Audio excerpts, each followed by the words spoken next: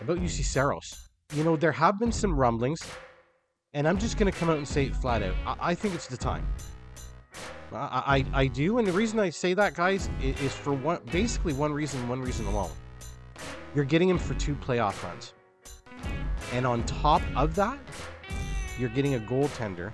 Okay, and we all know the numbers that are out there, right, these days? I mean, I think Hellebuck's, what, 8.5? You got 9 for Vasilevsky, I believe. 10 for Bobrovsky. Saros comes in at $5 million.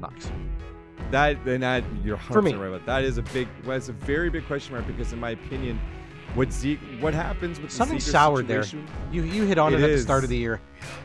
Yeah, and I worry about what that will translate to other young players too, right? This is what I'm getting at too for the fans, for the Ducks fans, is strap in. This appears that it's going to be a very long rebuild before you're back into contention.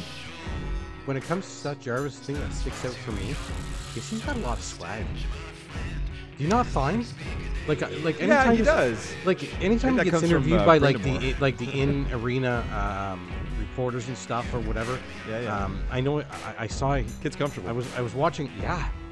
You know what? That's the best way to say it, Mark. He is comfortable. He really. And there's like this little bit of swagger to him. You know, he's playing first line with Aho. I'm like, dude, Thank you very much. Calm down. Who the hell do you think you are? You know, and he walks around and he's like, I'm fucking Seth Jarvis. That's who I am, bud. I'm the fucking guy.